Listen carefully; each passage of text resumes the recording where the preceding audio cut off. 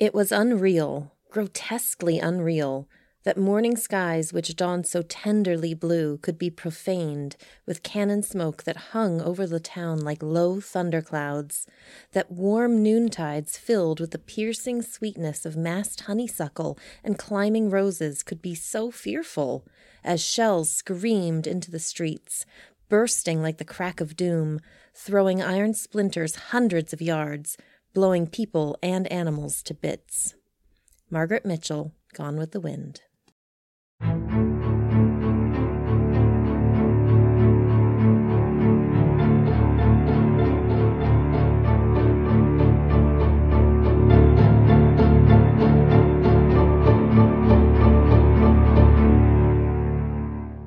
Welcome back to miniseries part 3 of Gettysburg. This is your hostess with the mostest and the most fabulous, most amazing, most fantastic person in the whole world, Shanana. Yeah, I feel very prepared for this episode. I bought Hunt for the Skinwalker, and I've been reading it quite... Oh, boy. No. Does he have a name? That's PJ. Oh, thank goodness. I am your ghostess with the mostest. How's that? Oh! So I'm Laura. And I'm Ray. I'm here to have a ghoul time. Oh. All right. We are all This is good. We're on tonight. I like this. Yep. All right. Well, welcome back to this part 3. Very exciting. Today we are going to go into all the kind of interesting places in the town proper. So we got the Gettysburg Hotel, we've got the Orphanage, and we have Gettysburg College, which also comes with a side interview of Laura's friend Amanda. Yes, indeed. She is quite lovely. She Excellent is. job on Friends. I like her. I keep her around. Yes, I can tell. She lives close by. We'll invite her over to our creepy basement. Anyway, hi everyone. I said that wrong. Hi, everyone. What did you even say the first time? Hi, everyone. Surely get to be here. Sure happy. I didn't know what that was either. I was like, holla? That's swell being here. Skittles. Being The down most here. basic boy. podcast.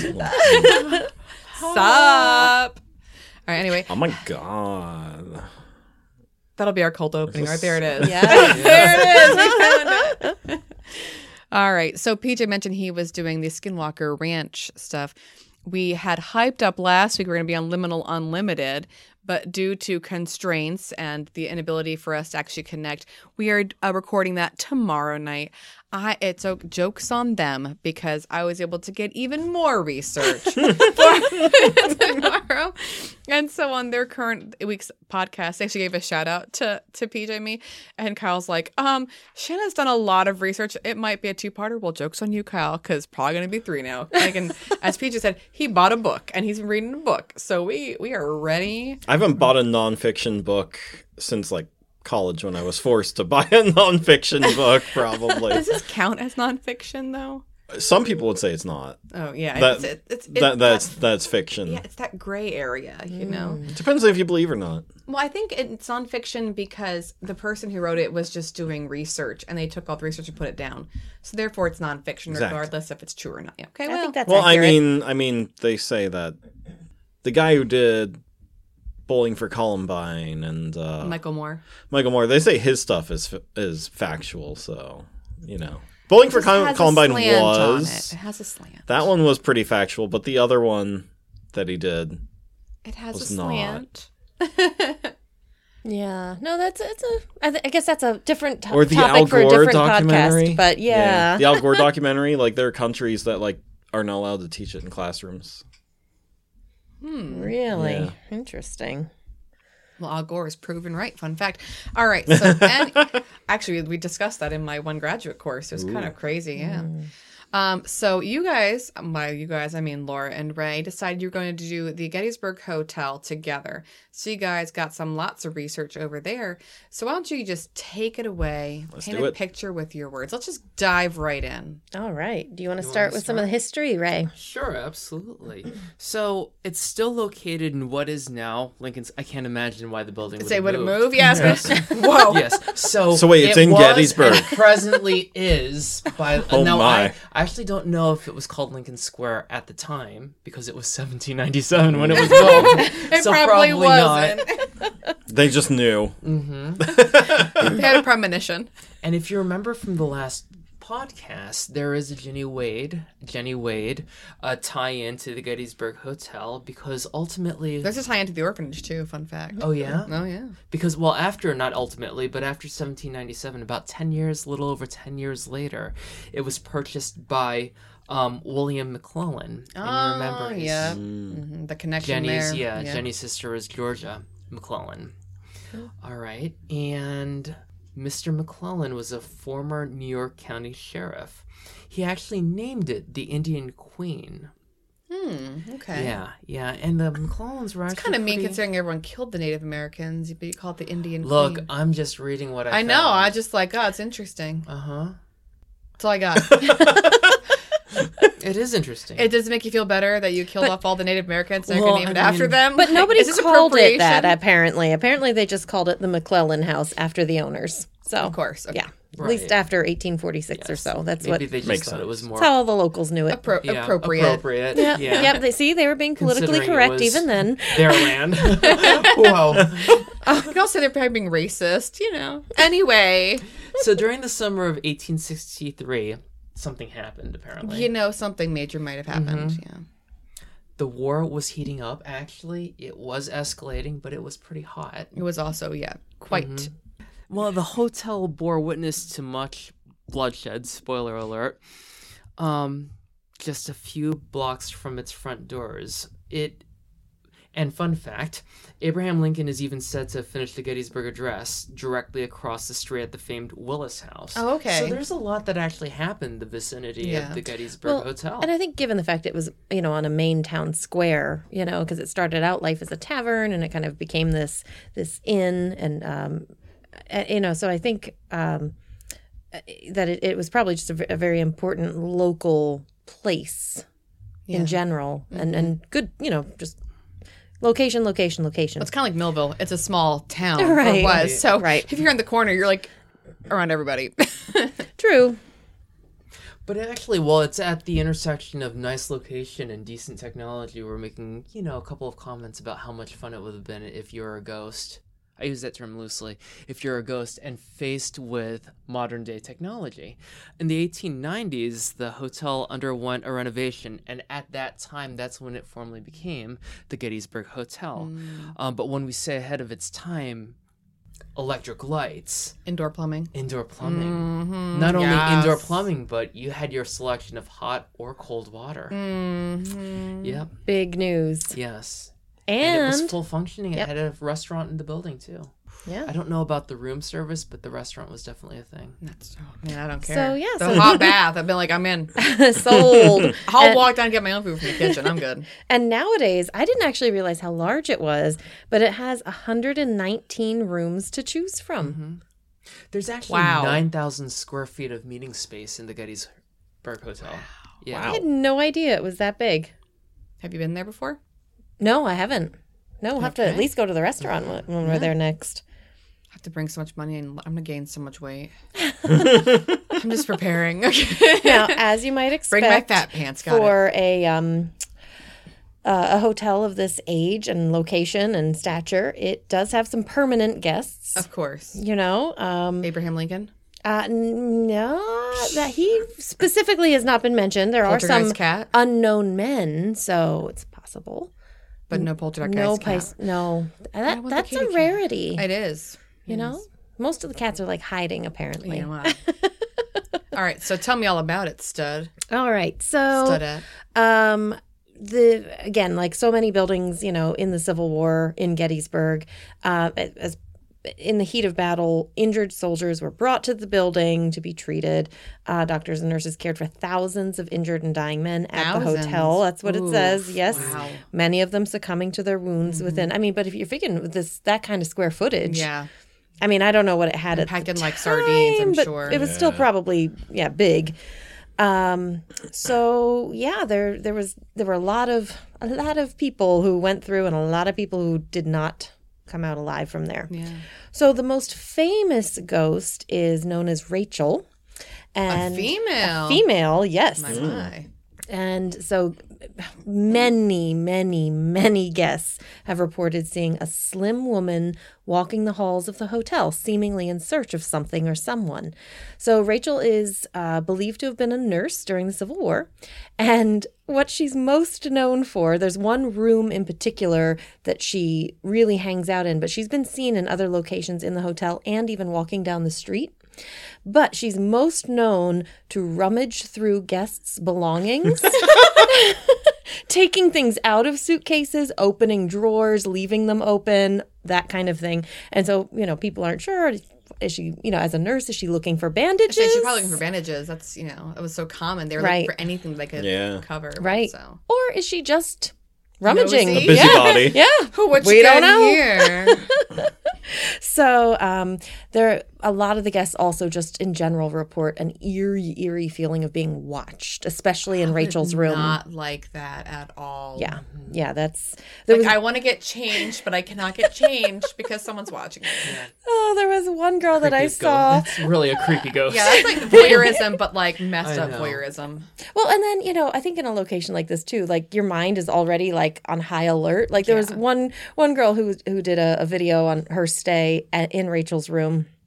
And really nothing terribly exciting or creepy happened to her. But, she talked about how the bathtub had this white curtain. She was like, it just looks like a woman in white, and it just was freaking her out already. And you're already in that suggestive phase. Right. I wonder if there are any employee accounts. There was one employee account that I came across on YouTube as well. And he's worked there for many years. And he talked about how it was the end of an event. It was like 1:00 in the morning. He went down in the basement to put stuff away. And as he's leaving, he hears this noise. So he stops and turns around. And one of those big rolly carts is just traveling after him. You forgot this. And he said it went like 10 or 12 feet. And then it just stopped and turned around. That's like the balloons following them, like, creepy nursing homes and That was stories. like one of the things I really wanted to, just because it makes more sense. I think it would be so cool to have employee accounts. Yeah. I think it Just adds a 'cause they're- validity. Well, it adds validity. They're there more than guests, for sure. Yep. Yeah. And that same employee also told the story of one guest, again, in what's known as Rachel's room, that he reported feeling pressure on his chest as though someone were holding him down. We need to chop off your leg, sweetie. Yeah. And he said he was unable to get up at first. And then he was. But that would be terrifying. Rachel, I do not consent. So that is Rachel. There are some other apparitions, right? So I'm sorry, I there's want to one- pop in really fast. Do you guys want to stay in Rachel's room? Yes, No. I would. You can stay in Rachel's PJ, how room. about you? Sure. No, we did the 1790. Well, you know what? It's your turn to have Honestly, the though, creepy like, ghost stories. If it were a situation where we could all like slumber party it Oh, in yeah. Rachel's room, Yeah. I'd feel a little bit better. I wonder if we pay them money. We could be like, we do Bauhaus Can exorcism. we have really some well rolly known. beds, Or, I want to see if it what moves. do you call them? The rolly beds? The trundle beds. Yeah. The trundle beds? You can also like the order of trundle beds or cots. Yeah. Yeah.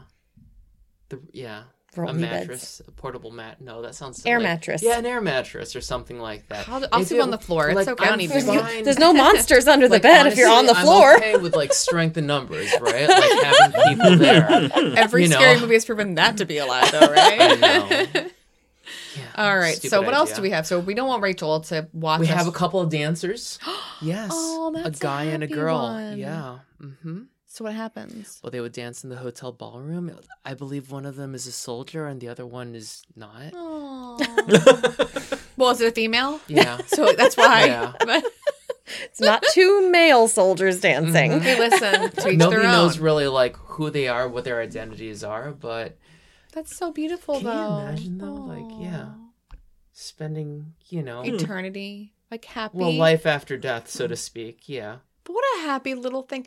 PJ, I'll dance with you Yeah. after you. death. Yeah. I'm not gonna be here. I'm gonna leave. But if you want to, She's literally choreographed your afterlife.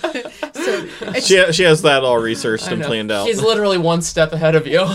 it's just a jump to the left and then a hop step to the I was gonna right. hop to the left. And we're going to do a jump. Oh, A hop to the left? Isn't that a hop to the left? What is he? It's just a jump to the left. Oh, know. jump to the left. I say, why? This is why you and I get along so much, Ray, because this is what I deal with. Actually, I wouldn't mind being haunted by like a whole like group of people doing the time warp. Like As long as you're not singing 24/7, though, because like you'd get Get tired old. after. Yeah, like Yeah. new song. It's a jump to the left. I get yes, it. I get it. Yes. I was wrong one time. I've seen Banana Phone. I know how this ends. It would be astounding. You think yourself time is fleeting, and madness does take Well, your not for this soul. couple. All right, so we have dancers. What else? Yes, we do. That is pretty much like the exciting world of the Gettysburg Hotel. It has all the classic other things too, the lights flickering, the faucets, that kind of thing. But yeah, those are the main apparitions. Some situations with like scents, cigar smoke. Isn't Oh that a yes, thing yeah, the also? cigar smoke is a big one. Yes, Yeah. yes, you're right. No stinky human smells and decaying smells. No, I Well, that's know. good. And Amanda did mention that. Oof, that would be. Ugh. No, thank you. No. Well, the fun fact. Is this that an actual ho- fun fact? Because we use the word fun incorrectly a lot Well- on this podcast. Interesting fact. Okay. Yeah, we should. We I got should we got probably. we got to work on better adjectives, I think, Yeah, I as a know. group. More accurate. Yeah, interesting fact. The Gettysburg Hotel actually suffered a significant amount of damage, fire damage, Oh. in the 80s. What happened? I actually don't know if it was an electrical fire or, hopefully it wasn't like a cigar and somebody forgot to like put out. I'm not entirely sure, but Ghost it is trying to did. get out of there. I knew it. Mhm. If I burn the place down, Sick I'll and be tired of watching free. these people dance in the time warp. I'm done. But like it did, and it sustained a significant amount of fire damage. It was actually abandoned as a result of it, and was not rebuilt or remodeled until the early 90s. Oh wow. Okay. Yeah, so we're talking probably close to 10 years before. A decade before. Wow. Yeah. And so since they were built, they still have the same ghosts. Apparently, Rachel didn't. Rachel's like, you build my house. I she's gotta like, come I'm back." renovated now. I'm not. Now I'm really staying. I'm new and improved. Well, I think like if she's ruffling through all of your stuff to see like what's in there, imagine just the change in makeup. What does this thing do? Oh my gosh, this is amazing. Deodorant? What? This could stop smells? Like, again, I think as a ghost. What are you'd all be- of these hussies wearing? What is this brassiere? How dare they? What is this underwear? My, Honestly, my. Where are you're- their petticoats? All things considered, your imagination could run wild. I mean, in terms of like what could be in a suitcase. So Oh, that's true. Yeah, it's like Little Mermaid though. Like in the sunken ships, like, oh look, a fork. I'm gonna use this as a hairbrush. Like that's. I feel like that's Rachel. Like, oh, what does this thing everything do? like from like an eye, like what do you call it? The thing with the curling Eyelash iron. curling? Oh, curling Yeah. irons. Well, they had those back then. Really? Much more unsafe. Yeah, they would put them I like in the imagine them- fire. yeah. They put them by the fire, and then they would quickly curl their hair on there. A lot of burnt hair. Oh my gosh. You didn't know that? Well, Even of course. back then, girls see, did crazy things to look beautiful. You're a dude. You don't understand. Like PJ calls my eyelash curler. What do you call it? Torture device. A torture device. I'm like, well, honey, it's been around for a while, but he's right. Like, it looks like it could be a torture device, but It's been true. around. Yeah. But Even just looking at the shoes. oh yeah, Well, men wore heels back then too, so Yeah, but not like 4-inch ones. some of 5-inch them ones, did Really? because they were so short. Yeah, Shoot, maybe I should get a Avoid pair the of poop in the heels. streets too.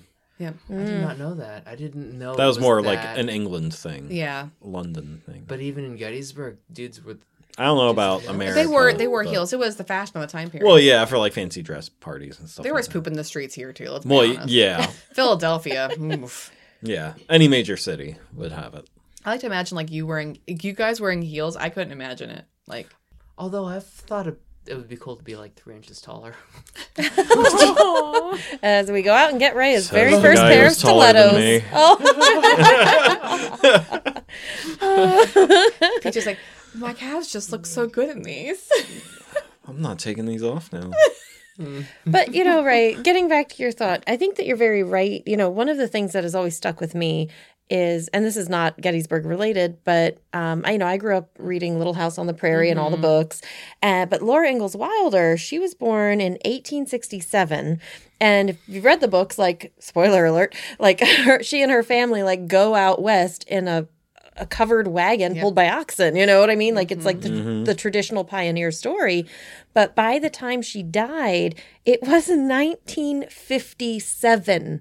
Elvis was a thing. Yeah. So the thing she saw just in her lifetime. Imagine if she... two world wars. Yeah, both world wars. The technology Yes. boom that happened in the past 100 Yes. years has been So- insane. But that's sort of my point. Like, if I'm a ghost and I've like gone out west being pulled in a covered wagon, and now, like, as you're saying, like, there's electricity and indoor plumbing and there's Elvis and rock and roll and all of those like things. I'm turning the stereo back on. Click, click. I want to hear Nirvana. This is awesome. Yes. So anyway, I just think that that's like really, really cool. Yeah. Well, and I always love putting that in context to my students too, because, you know, while you have the war happening proper in the 60s, you also have Manifest Destiny still happening in the latter half of America. It's crazy to think that you have these covered wagons and you have us still fighting the Cherokee and whatever else, you know, out in everywhere on the boonies. It makes no sense to me that Kansas chose to become a state while we were in the While this midst is all of the Civil happening. War. Yeah, well, yeah. What? And there was fighting happening there, like they, you know, because they were all Americans, you know, living there. But it's like, why on earth would you even enter in at that point? Like, wouldn't you just wait and be like, I'm going to wait to see how this turns I wanna out, see who wins and then first, and I'll then I'll- decide north or south that I'm joining, or maybe it's just the Union or whatever. But Yeah. Although weird. Canada, not Canada, but Kansas might be used to its share of turmoil. I mean, tornadoes and that's stuff, true. so We need help. Why not? You want to hear a Well, fun honestly, fact? if you think about is it, it really Is it fun? fun? Interesting. We'll find out. Is it or isn't it?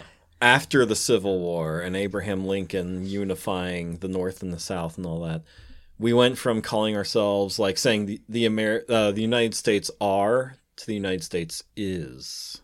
It's like the United States is a country, where the United States are a country. Because we became one unit. Exactly. Right. That is a fun fact. That is. It's a grammatical fact too, so I appreciate it. And it's symbolic.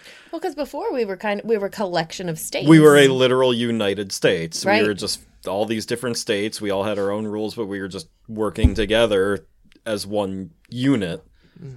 All I wish is that we all got that nice Southern accent. Like we'll be unified in that. I'm fine without it. I don't. I feel like I would talk slower if I had that. It depends on, like, the Southern accent you are saying Yes. using. Fine, Fine, it's beautiful. but the guy from Skinwalker Ranch, Oh, Taylor, Alabama. the Alabama twang. You know, Oh, my what was a that up in family. the sky there? He's like the smartest guy in the world, and like it's hard to take him serious at That's all. what I would you say. know? Like, I think he's amazing. Like, to hear his backstory, he obviously is gifted. I mean, he must be a genius level IQ, but he's Whoa, very- geez, look at that! And so, I believe, if I remember what I researched correctly, his brother actually like dropped out of schooling to work to pay for his schooling, pay for Taylor's schooling, and he has like multiple degrees. He has like 2 or 3 PhDs. He works for NASA. He builds rocket. Like, he is a rocket scientist. He is incredibly intelligent. He's a rocket surgeon. Surgeon, yes. Those are called Ooh. flight wow. surgeons. But you listen to him talk and you're like, there is no way that our Albert Einstein of our generation sounds like that. I'm sorry. It's not allowed. It is not. And his hair For our always Southern did. listeners, Awesome. though, like, we appreciate you very much and Oh, everything. You know, is like, that what you you're know, saying now? But yeah, the accent is just I think for it's us up in the adorable. north. think it's adorable. Yeah, we have fun with it. Although probably they're listening to you talk and be like, that's not how we sound at all. No, well, I know a couple people with that accent. They would be like, "Yeah, that's right." Like Jared. Jared Tyler, keep listening. He'd be Taters. like, I'm pretty sure he'd be like, "Yep." Yeah. His nickname was Taters because of the way he said taters. Oh, that's funny. Oh boy. Well, and like I have a weird accent too because I'm actually from New England, so I overcompensate and try to overpronounce my R's because I'm not used to saying R's. Like when I'm tired, like right now, we always record in the evenings. I'm half asleep, so I know that if I don't overpronunciate, I'm gonna drop my post vocalic R's. It's just You're gonna pack happen. the car outside. I'm gonna pack the car. Yeah, it's gonna happen. Do you So know it's a lot of fun when British people do American accents? Like, do they do it better than we do? it's...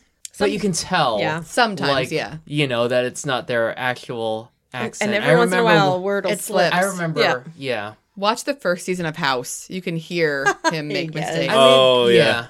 But Or Peter Dinklage in Game of Thrones season 1. It's rough. Yeah. It's real rough. You watch the first season of Eli Stone even. Well, that's the reverse, though. It's an American being doing Trying British. to do a British, that's Yep. true, yeah.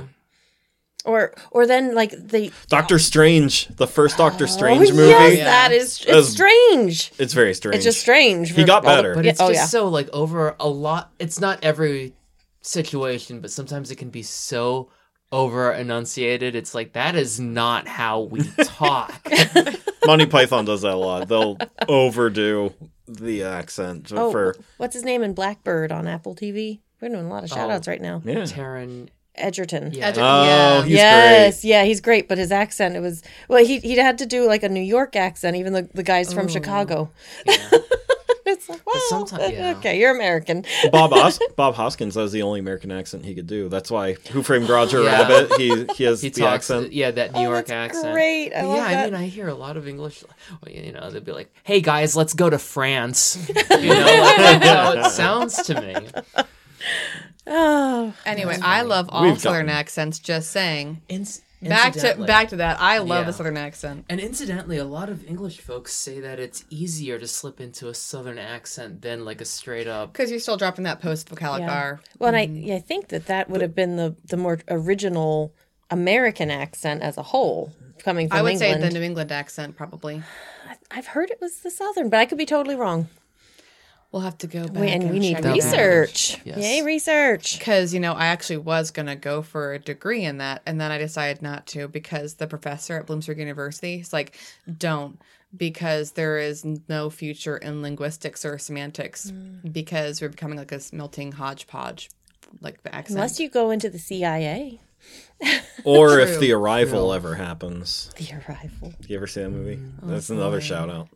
Oh, boy. Now I'm scared. Anyway, let's go ahead and move into the children's orphanage then, because mine has a sad backstory. Well, a happy backstory, sad backstory, happy time, then sad time. So it kind of goes back and forth. It's wishy-washy. It's fun. Are you ready to go on Quite an a emotional ride? roller coaster there. Yeah. Yeah. You ready for this? Take us away. Yes. All right. Fasten your seatbelts. Fasten everybody. your Is this seatbelt. the uphill moment right now? So it's called the Children's Orphanage. If when you go to research it, like especially on the Civil War Ghost. So my two major articles are going to be from Civil War Ghost, but also the National Soldiers Orphans Homestead by Cole Wanner. Yeah, that's the actual title. So it's actually called the Orphans Homestead as well. So let me paint a picture for you from Cole Wanner because he wrote this as part of his PhD. On July 1st, 1863, the first day of the Battle of Gettysburg, Sergeant Amos Humiston of the 154th New York Infantry was covering the retreat of Union soldiers to Cemetery Hill. Positioned behind a picket fence and brickyard, Amos and the rest of the 154th New York were attacked by two Confederate brigades. Amos was able to slip out of the Confederates' grip and desperately ran toward Cemetery Hill, but was mortally wounded. In his dying moments, Amos retrieved a photo of his three children from his pocket. He may have thought about his last note home. He had written, "How I want to see them and their mother is more than I can tell. I hope that we may all live to see each other again." When Amos's body was found by Benjamin Shriver's daughter, shout out to the Shriver farm, she found that he was holding an embryotype sent by his wife, Felinda, in June, but not his name.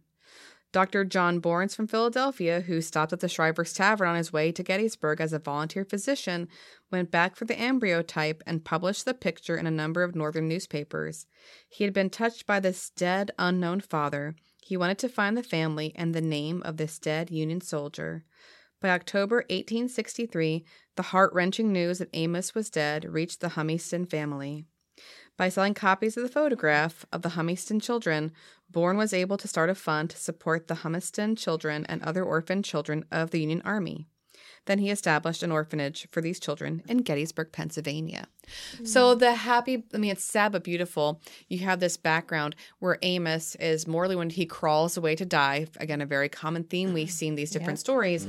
And the last thing he looks at is a picture he has of his 3 children, which is so beautiful, but also so sad. And like as we were talking before, they didn't have their names. Some of them had their names pinned to them, but there wasn't like dog tags back then. Right. So it was only because one of the Shrivers picked up his picture and took it to their tavern, and then a random doctor / field surgeon goes, my gosh, I'm so touched by the story. I'm going to publish this picture in every newspaper. So he's going to pay the money for that. And I'm going to find this family. It's only because of the beauty and the do-goodedness, if you will, of these people that his family ever was found. And of course, the orphanage even came to like be. And so what's actually really cool from a different article, it was learned too that Amos was known as noble, generous, and cheerful. He was always quick to do any duty he was given. But above all, they said he was very much a devoted father and husband. So you think that this man, like to put a face again, like Ray did last week, to put that kind of face behind the name, like you get the idea of what a wonderful person he was. And so what comes out of this initially is such a beautiful idea. So what happens is you have Dr. John Bournes, who then has this funding to start looking for a way to help all the orphans. Because as we mentioned, lots of people died because of the Civil War. Not many civilians, but we lost so many men that it was hard to repopulate. And women then have to take care of children, but they can't get jobs. There were so many orphans that came from this time period. And so it's just a common theme. What do women do with their kids? You know, are they going to leave them and run away? Sadly, that was something that happened pretty often, you know? Or did the woman die too? Then what happens to the kids? Even look at Edgar Allan Poe's past. He was a part of the orphan train, as were his siblings. They were all split apart. It was that time period, you know, where there literally were orphan trains and you would hop on a train and you would go out and help with Manifest Destiny. Oh, you need a kid for your farm? Here, take this one off the train. Literally, look at Anne of Green Gables, for crying out loud. It happened everywhere. Yep. So Dr. John Bournes wanted to find a way to kind of give these kids a second chance at life in a loving kind of way. So after the war, 1866, he was looking for a property and he got one on Baltimore Street in Gettysburg. I'm a little confused as to why he would buy property in the place where Amos, died, but the reasoning was the brick building he wanted to buy was actually used during the Battle of Gettysburg by Major General Oliver Howard, which was the commanding officer of the 11th Corps, which is where Amos was a part of. Wow. So it's kind of like in connection to that. And as a connection to last week, it is literally right across the street from the Jenny Wade house. So when you do a tour of this place, you also hop across the street and do a tour of Jenny Wade. It's part of a tour circuit. So little connection there. Yes. All right. But anyway, currently the building is part of the Civil War tales because this building has been through a lot of changes. Because again, it was an orphanage and it was lovely at first, then it wasn't, and then bad. So it kind of goes back and forth.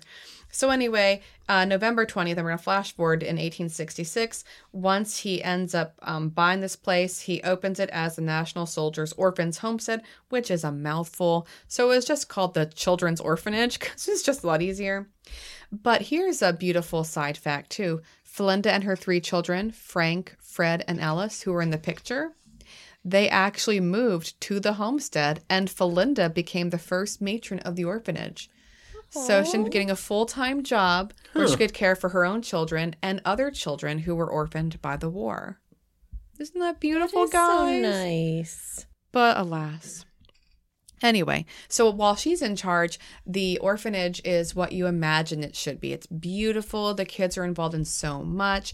I mean, they were always present in the community events. They were a part of the Memorial Day celebrations where they actually would walk flowers to the National Cemetery and put flowers on the graves of those who died.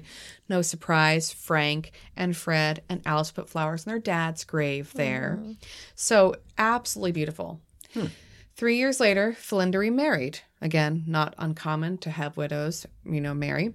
And so she moves to Beckett, Massachusetts then because she's married.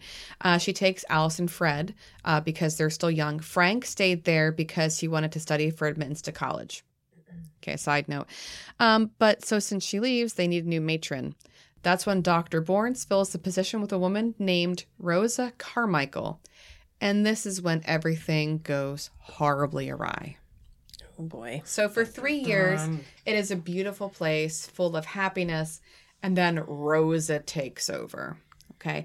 Now, I do want to say, while it was a happy homestead, it was actually visited by Ulysses S. Grant, which is kind of cool. When he was president? Yeah, because he wanted to drum up donations for the campaign, but also to support the orphanage. Isn't that cool? Very nice. Yep. But again, we have this wicked woman take control. When she takes over, the orphanage treats all these innocent orphans like dirt. It is awful. She went so far as to utilize the basement as her own personal dungeon for the children. It's literally called a dungeon in like every article you read. Wow. Yes. It was used to, and I'm quoting from her, discipline unruly children. Okay. Oh boy. So that's Yes. every What child. was the nature of the discipline? Does it say? So it depends on what you believe, because not so much can be found now, but according to stories, and I actually have right here the quarter session where they actually find her. Yeah, look at how old that puppy is right there. Nice. Okay. So it is said she chained children down there. And second, you want to borrow it? Look it over, PJ. Go ahead. You'll be disgusted, so don't read anything off there too loudly because, you know. So reportedly, she chained them to the walls down there. She forced them in corners, and they were forced down there for hours. There are also stories that she trained other children who were good children to beat the wicked children.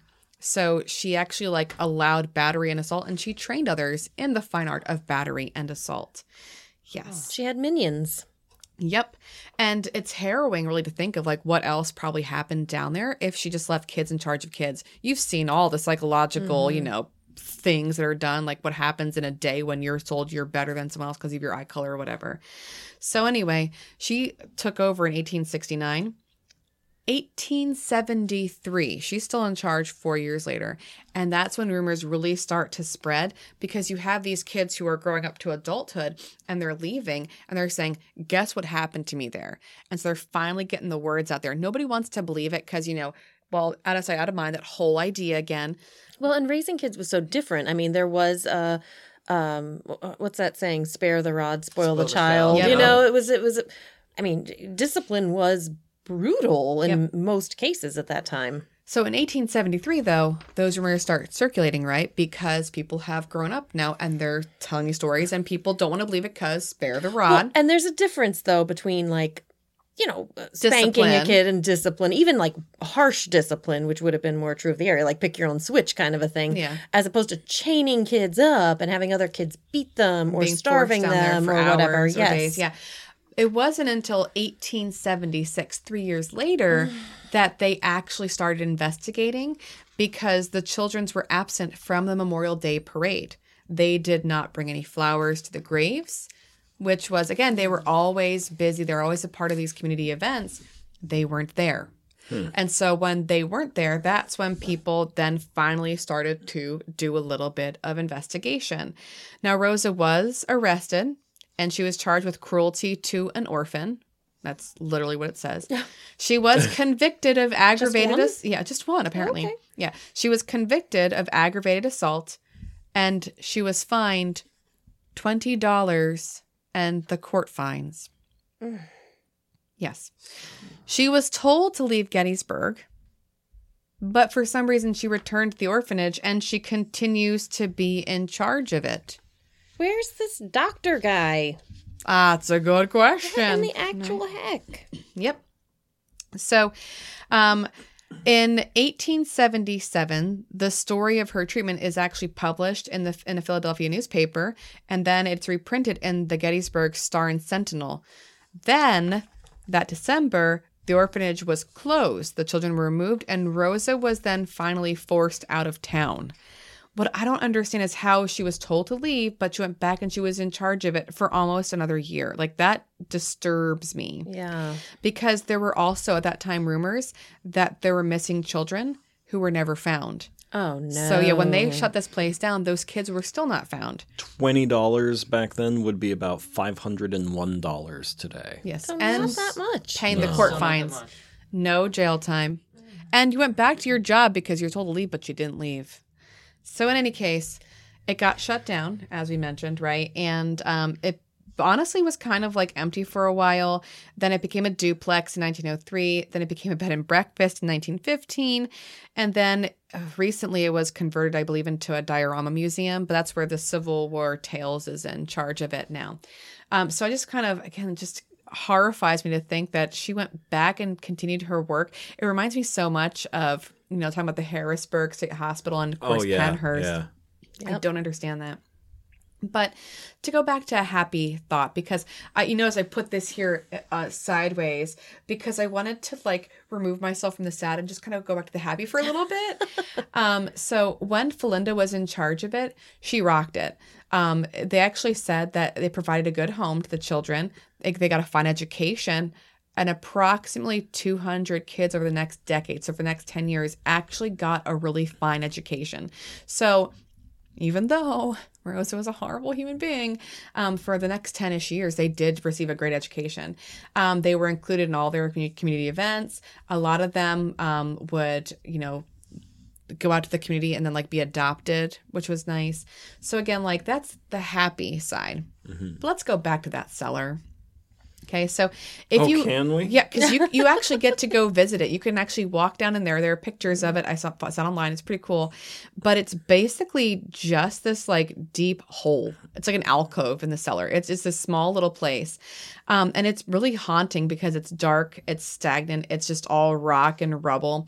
You can imagine young kids being forced to sit there in the dark for hours or even days, who knows? Terrifying. You can see where the chains were anchored. Well, all I can tell you is I think of the Pit and the Pendulum. Pit and the Pendulum. Can you imagine back when it was a duplex? Timmy, can you go down to the basement, please, and bring up the blah blah blah? No thanks. I don't want to. Hard pass.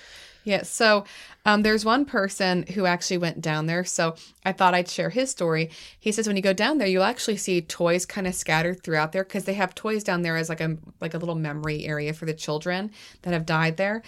But what's creepy is the guy who's in charge and talks, he's like, yeah, sometimes we'll just find the toys in random places. And as they're there, they look over, and there is one of the pink bears over on a barrel. And he's like, yeah, that wasn't there half an hour ago. So, yeah, that happened. So he actually has a picture of the pile of toys and then the one lone bear. So things actually do move, which is interesting. Mm-hmm. But other stories, it says most stories consist of hearing the clanging of chains against the basement's walls, which you have to assume then that there were chains down there. They're not there now, right. But, But anyway, they also hear the moans of children. Mm-hmm. So some visitors don't going down there because they hear that. I mean, I get it. Yeah. I don't want to hear that. I have 3 kids, right? That'd be haunting, yes. Really. The most common, though, is a ghostly apparition of a small boy. He seems to appear from the shadows in the basement. He will come out of the corners, but then he disappears again really quickly. People try to take a photograph, and he's just gone. There's actually one story of people who were there talking, and they took a picture, and there is him in between them. And, of course, he wasn't there before or after, so they happen to get that picture just in time, because he tends to run away and hide so quickly. They do get other entities. Mostly it's just shadows, shadowy figures. So I think that's, kind of horrifying. So I think, there's, but all these kids, it just, there's another story of, handfuls of photos of children being in the pictures. They also capture, lots of orbs and flashes of light. But I think the biggest thing you hear are these moans and these cries of terror from the children. And it just kind of, again, it breaks my heart to think these poor kids, they haven't gone on. Or there's that residual. The residual, yeah. You put that energy in there. And so I would prefer to hear little 4-year-old foots tapping along and giggling and playing organ music. Yeah. I'd prefer that to think of the home stuff, that happier time, but you have that negative energy kind of imbued in the place. But I did like this quote from the Civil War Tales from they're the current owners of their website, because it echoes back to when we did the Harrisburg State Hospital, UME, PJ, and of course our Penhurst series. Unfortunately, the orphanage had not outlived the need for it. Children were still waiting to come in. The actions of one person and the failure of others to do anything about them had brought about the end of a good thing, proving that even well-founded, much-needed organizations with solid programs and noble visions can be destroyed if no one stands up to evil. So I just like that. I don't want to get preachy, but excellent job, Civil War Tales, because I agree with you. Oh, that's well stated. Yeah. Wow. Oh, that's so sad. Yeah. So it came after it came after the war proper, but it was based on because of what happened to Amos. So again, I like that idea, like it was in his honor, and Felinda got to be the matron at first. I thought it was like a cool way to kind of bring in those women who really, what else were they going to do with their lives without their husband? So Right. I was really happy. Just abuse children. Well, that Rosa, my goodness, Or you go the other way. that's true. But, one of the things I just looked it up to confirm, but when you were talking about the number of people, I mean, this was like a tough time to generally be alive anyway, with disease and just, carriage accidents and all the things that would kill you. And Everything right, wanted to kill you. Yeah. But the Civil War and the disease specifically related to the Civil War, I mean, that killed 2% of the population. Which, I mean, that's over the course of the war. But can you imagine if 2% of the population died now? They made a TV show about that. Well, Was it 1%? No, it was 2%. Was it 2%? Yeah, Oh, the wow. leftovers. Yeah. it was specifically 2%. Oh, that's so funny. I didn't realize that was a connection. But just to your point, that there were people stepping up, trying to do good things, and then then there's the other half of human nature, which take advantage of. Yeah, but how bad is your life that you got to beat kids in the basement? Like, can't you do something else an with your life assistant, if you yeah. don't want Yeah. to do it? Hobby. Right. Major Needlepoint, inferior or the superiority community loves complex. those kids. Send them out to do other jobs. Get them out in the community more. Have them do a knitting club or a quilting bee. I don't know. Have them go cut wood. There is no reason to chain kids in the basement. I know, but it's.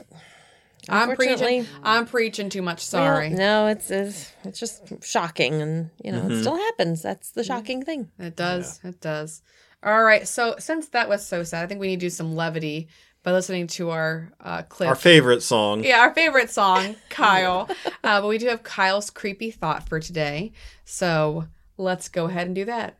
I think one of the people. I thought it would be a good idea if we turned Shannon into the girl. I thought it would be a good idea if we. I thought it would be a good idea. I thought it would be a good idea if we turned Shannon into the girl from Ringu. This is bad. This is really bad. It's just gold. It's a Ouija. It's just gold. Every time I'm cracking up. All right. So he sent us his, and it's about the Dobbin house. And it's topical for what we talked Amanda about mentioned, in yeah. the interview that's after this It's episode. going to lead right Coming into up. PJ, yeah. Strange thing that occurred to me when I thought about the phantom smells, like the smell of cigars at the Dobbin house. We know from studies in neurology that memory's tied to a large degree to the sense of smell. Grandma's cookies, fresh flowers on a first date, pumpkin pie at Thanksgiving, etc. There's also the theory that consciousness exists as a quantum field that survives us after death. It's tied to that other place. If the lingering quantum field of a deceased person's mind drives the haunting phenomena, what if the phantom smells that people sense aren't so much a function of paranormal activity? What if it's that you literally, for a moment, walked through that person's memory? Ooh, now that's creepy. That'd be one way to maybe conjure it if you're a ghost. But Does that make it less creepy? Kinda, yeah. I like to imagine I mean, there's that's a one ghost way to smoking think a of it, cigar right? instead. Well, because I'm thinking, you had the story recently how you smelled. I was just going going to say this because I kind of disagree with it just because. All right. So after both my grandparents, my mom and Bop had passed away, growing up, they both had what I would call a distinctive scent. Bop was a smoker, but he also smelled like bop bop, you know? Like, it wasn't like Yeah. anytime I smell smoke, it makes me think of bop bop. That's not true, because he had a very distinctive bop bop smell. And Mom also had, as people do, like their own scent. And she had this specific perfume that went with that. So after they had both passed, obviously separately, but there, I would be very occasionally just what I would call visited by them. Like I would just, I could smell them in the room with me. And it would only last 30 seconds or so. Not long. Our paternal grandmother, Maman, she visited me. Did she? I smelled her perfume. I don't recall her visiting me, but that's nice. Yeah. They so sad. So This is one of the creepiest experiences of my life. Well, do you want to tell your story here before I get into the other part? Have you heard this story? No. I walk into her room, and because I think she rang her. She lived with us for a while, but before she passed. And she lived upstairs. Yeah, and so she had this bell that she would ring when she needed a drink or some food or anything like that. And so the bell rings. I go upstairs, and I'm like, "Hey, how you doing? Like, what do you need?"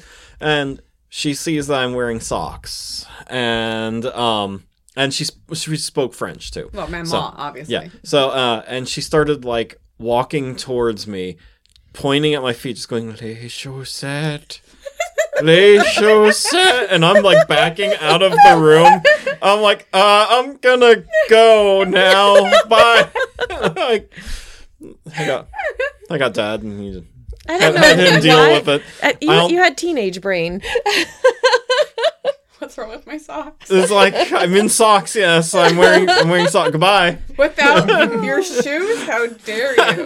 Mon petit treasure. Mon petit chou avec crème. So she visited you. Were you wearing socks?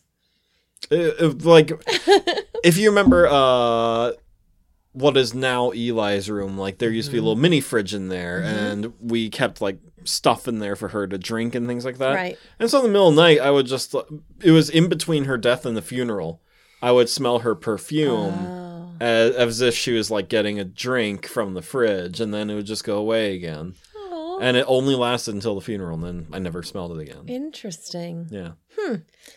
Well, So then are you telling your current story? So now the more recent story that happened. So for anyone who doesn't know, our mom passed away earlier this month, but Mom never had a very distinctive scent. She didn't really wear perfume, and Ray's this way too. He just doesn't have much of a scent. Lucky you. Yes. Even when he works out, it's kind of annoying. I mean, it's lucky for me, I guess, but whatever. There's no scent to me. So, but I was kind of thinking, I'm like, oh man, how am I going to know if Mom visited me?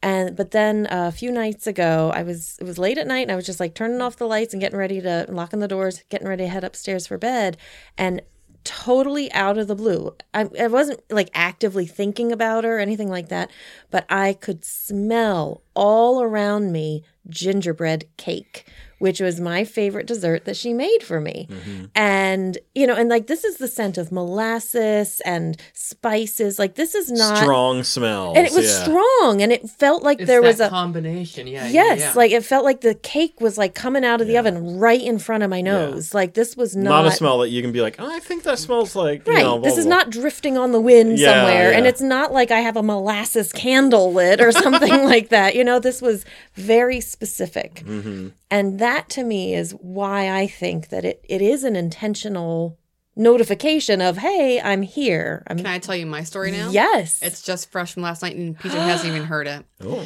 Which is also why I have to disagree with Kyle, because up until yesterday, I have been very jealous that everyone's well, I was visited by Mom, and I was visited by Mom, and I smelled gingerbread. And I'm you know what? I sat and baked and decorated so many freaking cakes with this woman. I deserve to be visited. I'm just saying. So now I just happened to be walking out of the bathroom last night because I washed my face, get ready for bed. And I'm in the hallway going towards the bedroom. And I'm thinking about PJ downstairs because he's doing some stuff. And I just walk into this cloud. And it's not gingerbread. It's not cakes. It's not bread. It's not icing. It is a cloud of lily of the valley.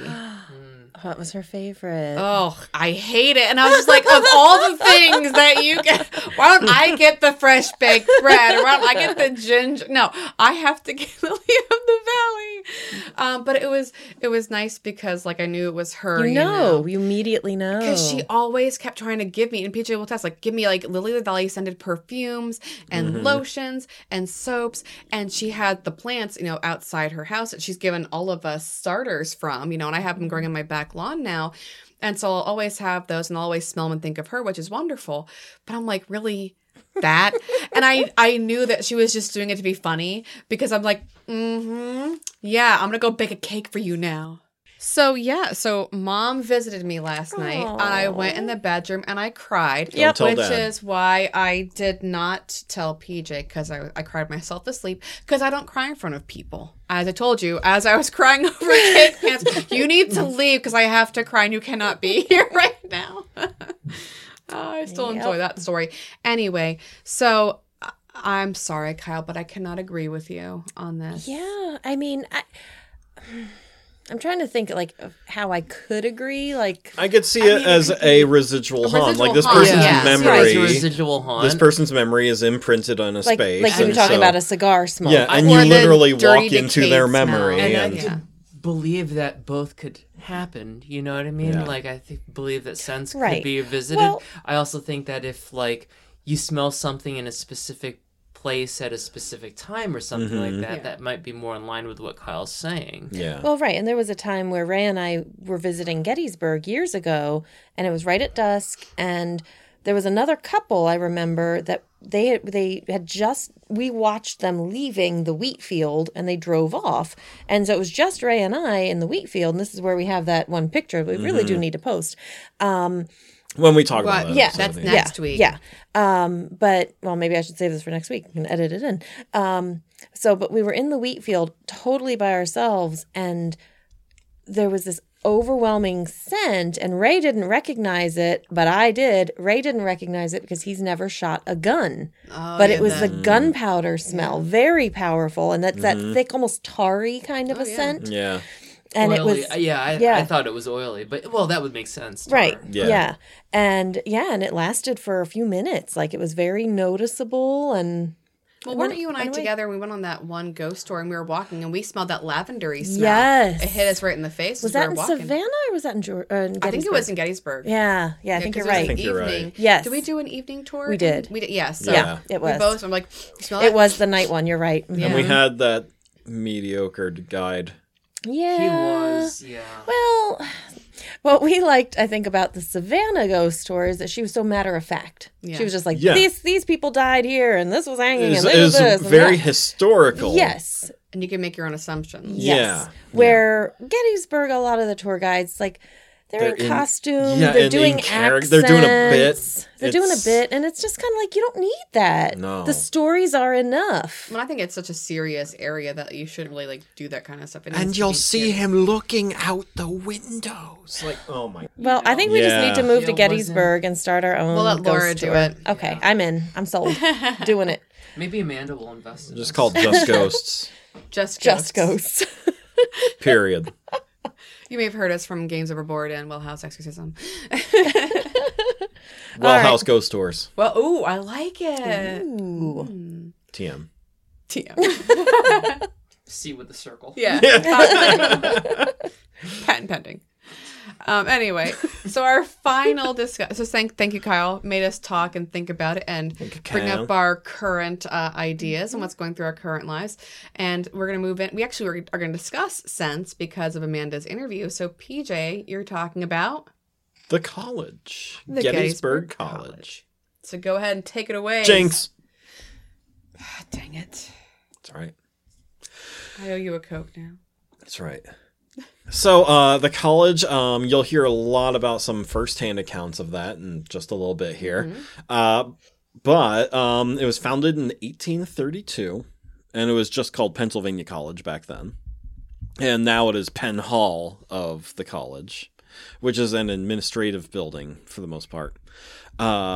So this place is unique. It was one of the hospitals, one of the many hospitals that, makeshift hospitals that of the battle.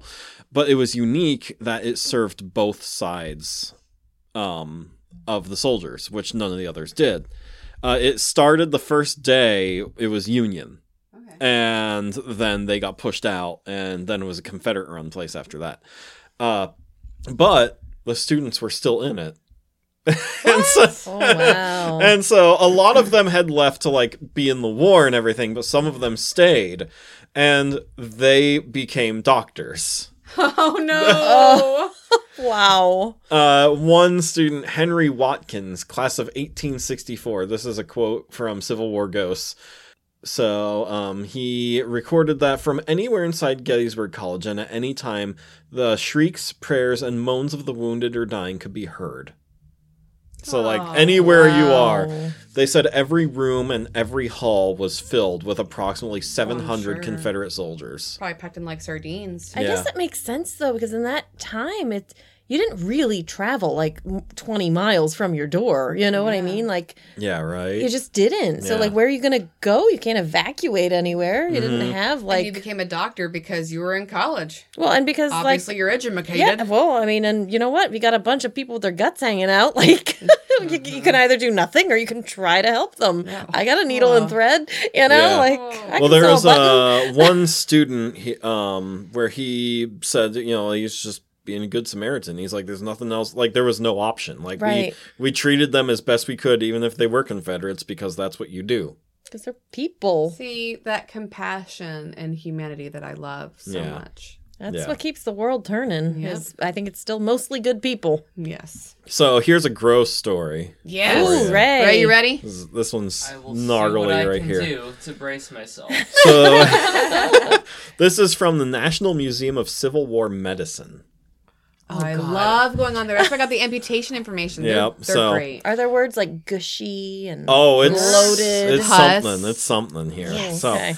among the Confederate wounded within Pennsylvania Hall was Colonel Waller Tazewell Patton of 7th Virginia, That's a great name. That's a name, yeah. the great uncle of famed World War II General George Patton, S. yeah. Patton. Wow. Nice. Okay. So, Colonel Patton was mortally wounded by an artillery shell during Pickett's charge, blowing off his lower jaw.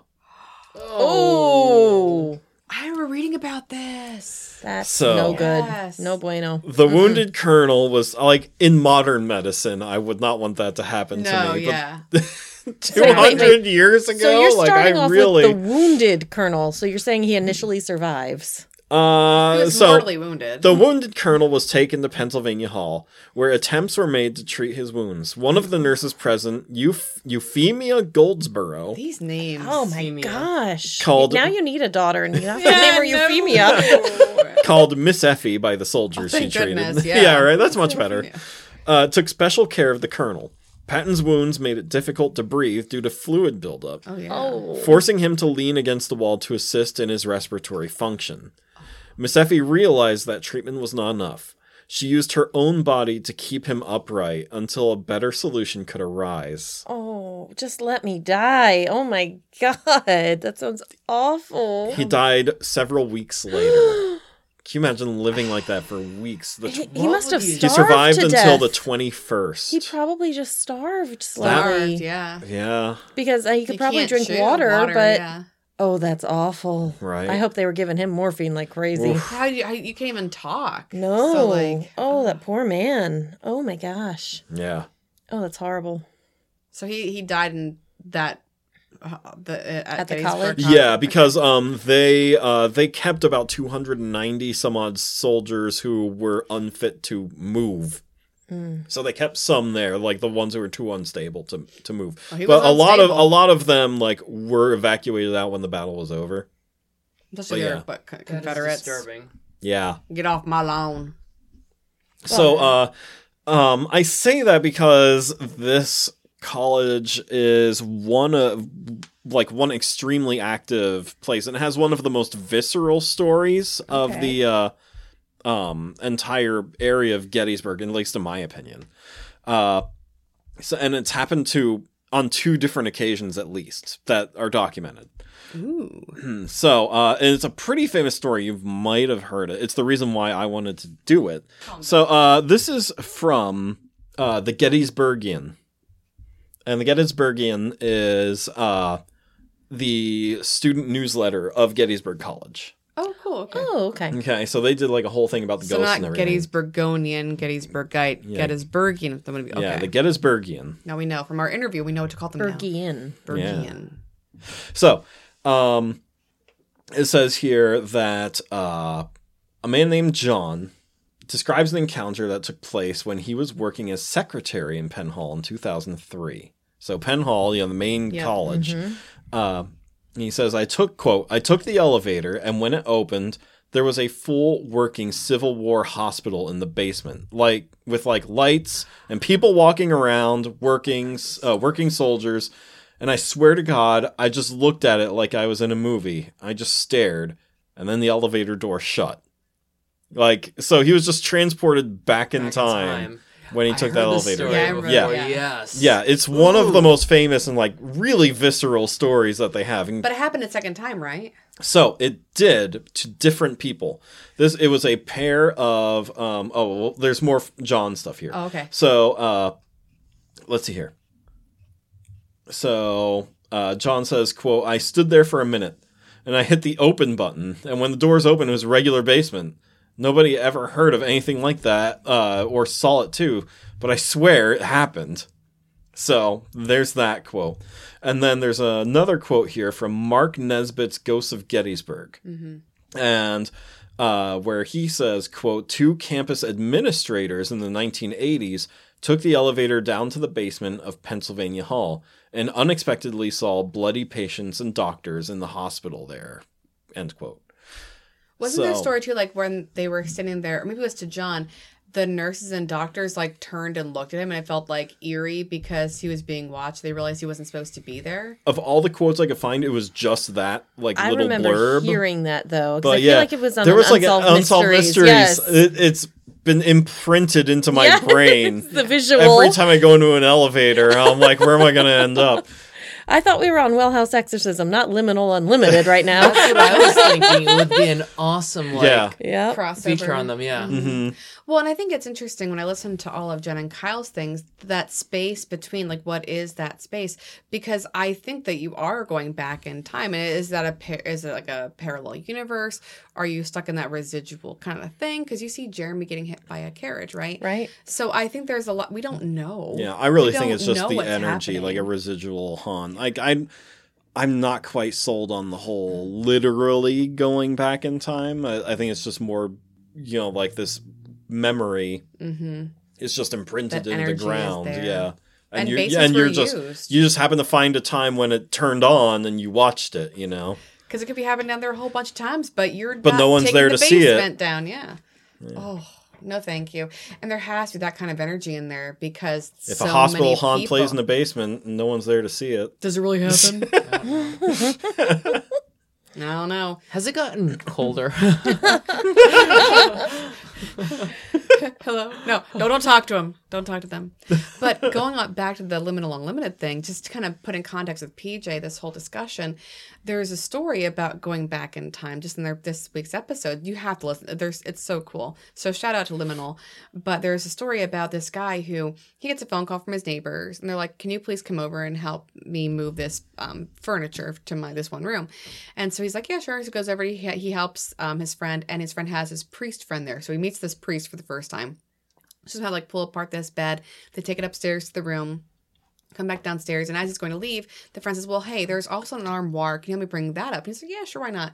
So they're carrying the armoire up, and he's at the bottom below, and then the priest friend and his friend are above, and the handle either breaks or they lose grip of it, and the armoire goes and squishes the guy. And he dies. Oh, geez. But he wakes up. Yikes. Yeah, he wakes up at his dining room table, and he's like, what the heck just happened?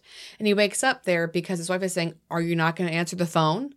And so he answers the phone, and it's his friend calling again, saying, hey, can you come help move the furniture? And he's like, yes, but I'm not going to help you move the armoire. And his friend goes, how do you know about the armoire? And so he goes over and tells them the story. Then he's like, well, this is what happened. And the priest, of course, is very interested. He's like, well, how do we know you're telling the truth? He's like, well, I can explain to you what that upstairs room looks like down to a T. And he had never been in the upstairs room ever. So when he tells that story, his friend's just like, okay, no, this is legit. And so the priest, of course, had a lot of questions like, what happened to you? He's like, no, I know that I died, but I didn't feel anything. I just woke up at my table. So the question is like, is it like precognizance? What is it? And so I find stories like from the Gettysburg College interesting because what are you seeing? Well, my own personal thought, though, is that time doesn't exist except here on Earth. Yeah. So in theory, it's like everything everywhere all at once. Yeah. All the time. Right. But kind of like it could be, like if you're like living in, the divine sense of the universe, in theory, there's no such thing as time. I'll tell you right now, do not move the armoire. You hear me? We have gone deep. We're down the rabbit hole. So, more stories. Good transition, PJ. Yeah. All right, so here's some stories from Stevens Hall on campus. And Amanda mentioned Stevens Hall. Yes. One girl, Amanda Schlager. Different Amanda, yeah. Yes. Says, during field hockey listen to this. During field hockey preseason last year, I was the only one living in Stevens Hall. Lucky Amanda. One night, I heard footsteps down the hall and above me. When I looked around the next day, there was no one else in the dorm. That's just like Amanda's story, the footsteps, man. I would not like that, though, because how unnerving is that to think there's someone here no, thank you. There's also a story of the Blue Boy. And this actually became an urban legend. Yes. No one knows where the legend comes from, but legend is that there's this boy who's like freezing in the middle of the night, so the girls snuck him into the dorm, and then he just like disappeared inside the dorm, like they lost him and never saw him again. But now they'll see like a little boy looking out, like pressed against the glass, like looking out. Oh, wow. Onto the campus or from inside the dorm. See, I would almost wonder though, like if it's more like a drummer boy, that then like this urban legend, like they created this other story. But like a drummer boy kind of makes more sense to me. So then there's also Huber Hall. One person says that, quote, I was sound asleep one night and last year in Huber Hall, I woke up to my alarm clock going off, beeping 12, even though I didn't set it. When I pulled the cord out of the wall, the clock didn't turn off. Run, girl. Smash it. I've seen this in the movie. Was her bedroom 1408? I'm just asking. Actually, there was a guy named Joe. Oh, so. Well, we've kind of lived it, though, Shanna. We had those speakers. Don't forget. We had those unplugged speakers going. That's funny, actually. Another one.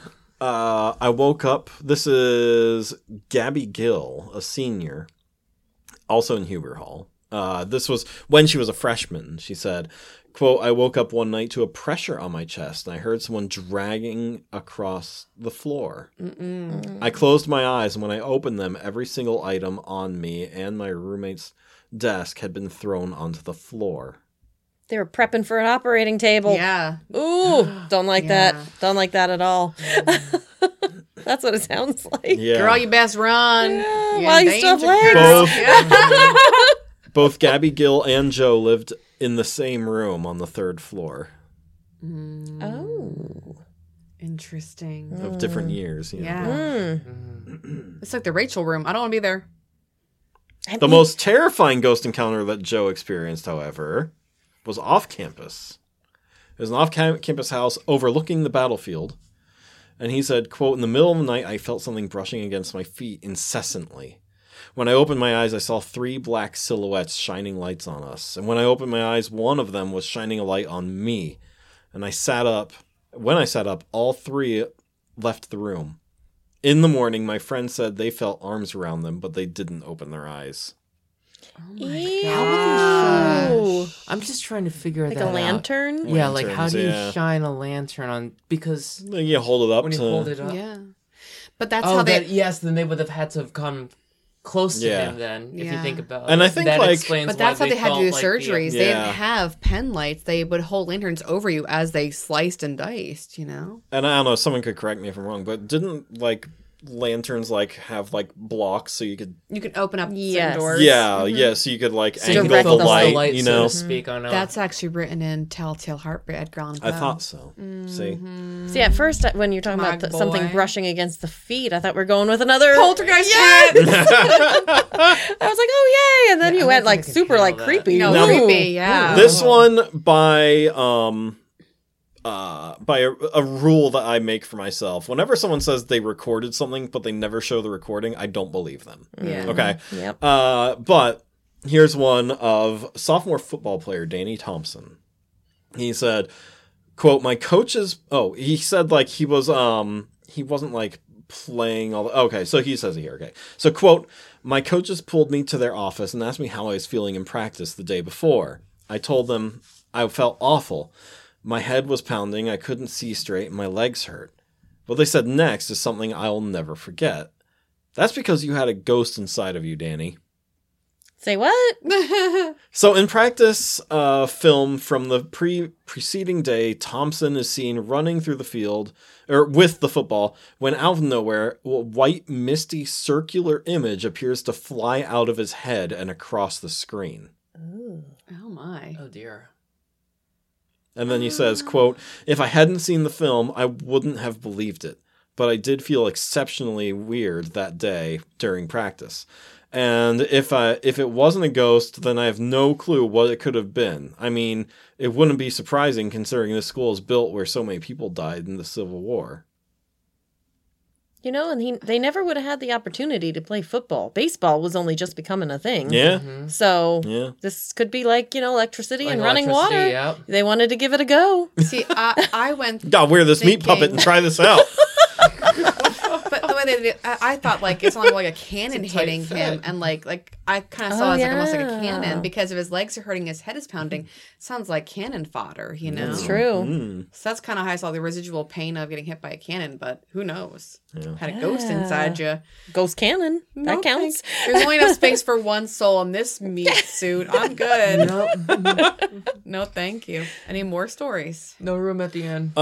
There were others from college students, but it's about, like, them leaving and going off campus and, like, their experiences at Devil's Den and things like that. Okay. So, Yeah, going on those trips. But there are a lot of stories of just knocking, you know, on their doors and footsteps and, you know, Electricity. yeah, and just hearing, like, mutterings Like and Amanda things like stories. that. Yeah. I didn't realize the Blue Boy came from Gettysburg. Because when I was a kid, like, there's, like, I think a whole novel based on that. But, like, it's an urban legend now. The Blue Boy is everywhere. But the idea is that he was, like, outside and the story that you hear is his mom was some kind of like a worker or something, but she couldn't have a child because then she would be fired. So she would hide her child outside her window every day because there's like a precipice you could stand on. And so he would just stand out there during the day when she was working, and she'd bring him back in the evenings. But one day she left him out there and she didn't bring him back in time, and it was freezing cold. So he like literally died outside on this precipice. And so then the idea is that you see his face on the outside of the glass looking in, his face is blue because he's frozen. So that's one of the urban legends that come from that. So it's just interesting. I didn't realize that the origination actually is from Gettysburg. So that's just kind of cool. Yeah. Well, it's possible it didn't originate in Gettysburg, though, that maybe it originated somewhere else and was brought to Gettysburg Yeah. to explain this blue boy. Possible. You know, Yeah. that's interesting. It's interesting. It is. It's fascinating. Further research is warranted Yes. on this nonfiction subject. Absolutely. It's nonfiction subject. So do you have anything else to add? No, as we were doing the interview, minor spoiler for the interview, but I was trying to look up stuff on the chapel and there's nothing. So interesting. yeah, there's a chapel on campus, but I couldn't find anything about that chapel. Yeah. Amanda's stories were really cool. And to go back to Kyle's creepy thought, she actually smells the decaying matter smell. I'd rather have the gun Cigar smoke, smoke. the cigar Yeah. smoke, the Lily lavender of the scent. Valley. Yeah, I'll take any of those, Alex, for 300. Not what she smelled. Yeah. So having her description, it's like, no, yeah, that's what it smelled like for months afterward at Gettysburg. What is nope? What is nope? What is your best run? Yeah. I think you all will enjoy her stories because she went to Gettysburg College, and she has really interesting stories from the Yeah, chapel. they're crazy. You gotta take some holy water and what you when you go there. Just saying. And with the different halls she lived in, she mentioned Stevenson, so it's just kind of cool. She didn't really talk about Penn Hall too much because that's an administrative building, but she mentioned the cocktail party, which is where she smells the smell. She did see something outside of Penn Hall. Yes. though. And your stories of it being a hospital, I think, lend credence then to the smell she smells for a while because there have been a lot of stench around that area, especially if a guy has lost half of his jaw. Good Poor Lord. thing. She was being haunted by like not just a dead guy, but like a stinky dead guy. Yeah, like, we don't want any of that. Ugh. So, all right. Well, thank you guys for such a wonderful week. Thank you for having us. Always a good time. Good time. Next week will be episode 4, which might be 2 episodes because we're going to hit finally all the battlefields. We got Devil's Den and the Triangle. We got the Valley of Death. We got Iverson's Pits. We got Little Round Top. We got the Wheat Field.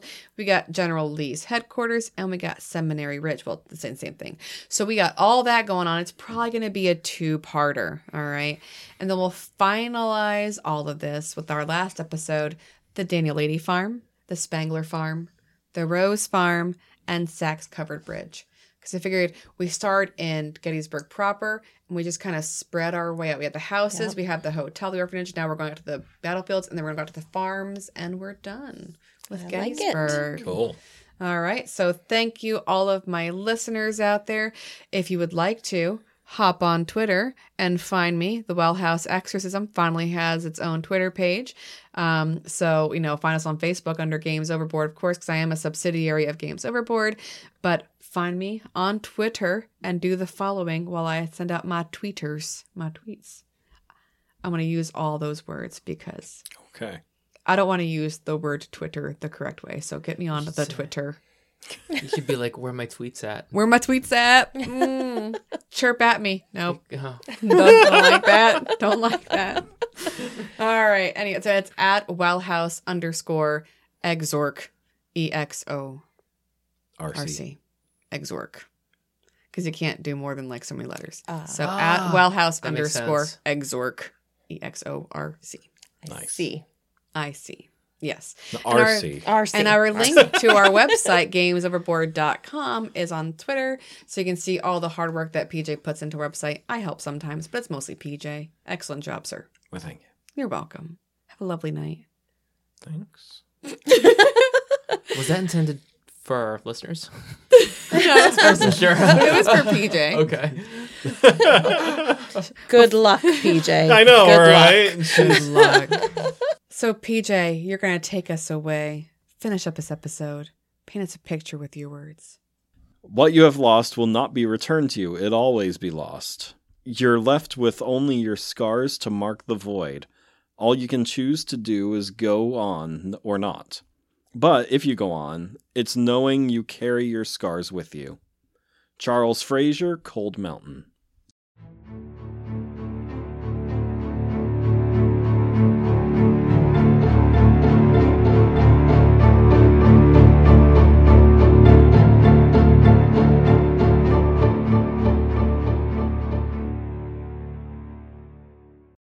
Hello, everyone. Welcome for a special edition, an interview with an actual Gettysburg Gettysburgonian?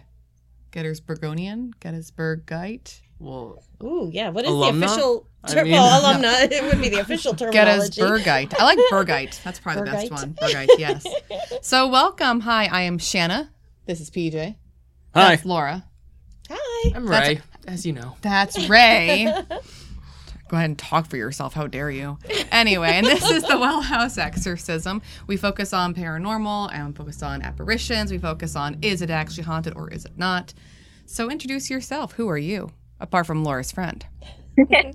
Apart from Laura and Ray's friend. And Ray. And Yes. yeah, I know. I include Ray when I can. Right. We work in the same industry, in the same sector, so. In the same building? Yeah. No, just Yeah, economic development. Oh, okay. Accounts. But yeah, I'm Amanda. I went to Gettysburg College for 4 years in the early 2000s, and I graduated in 2007. Nice. What'd you major in? English. I was Excellent an English. choice. Oh, yeah. I was a fan. Like I think I told some of you, like I would have probably changed the major, but I'd go back again in a heartbeat. It's one of the best schools. You just double major and it's okay. Yeah, I just have no life. It's cool.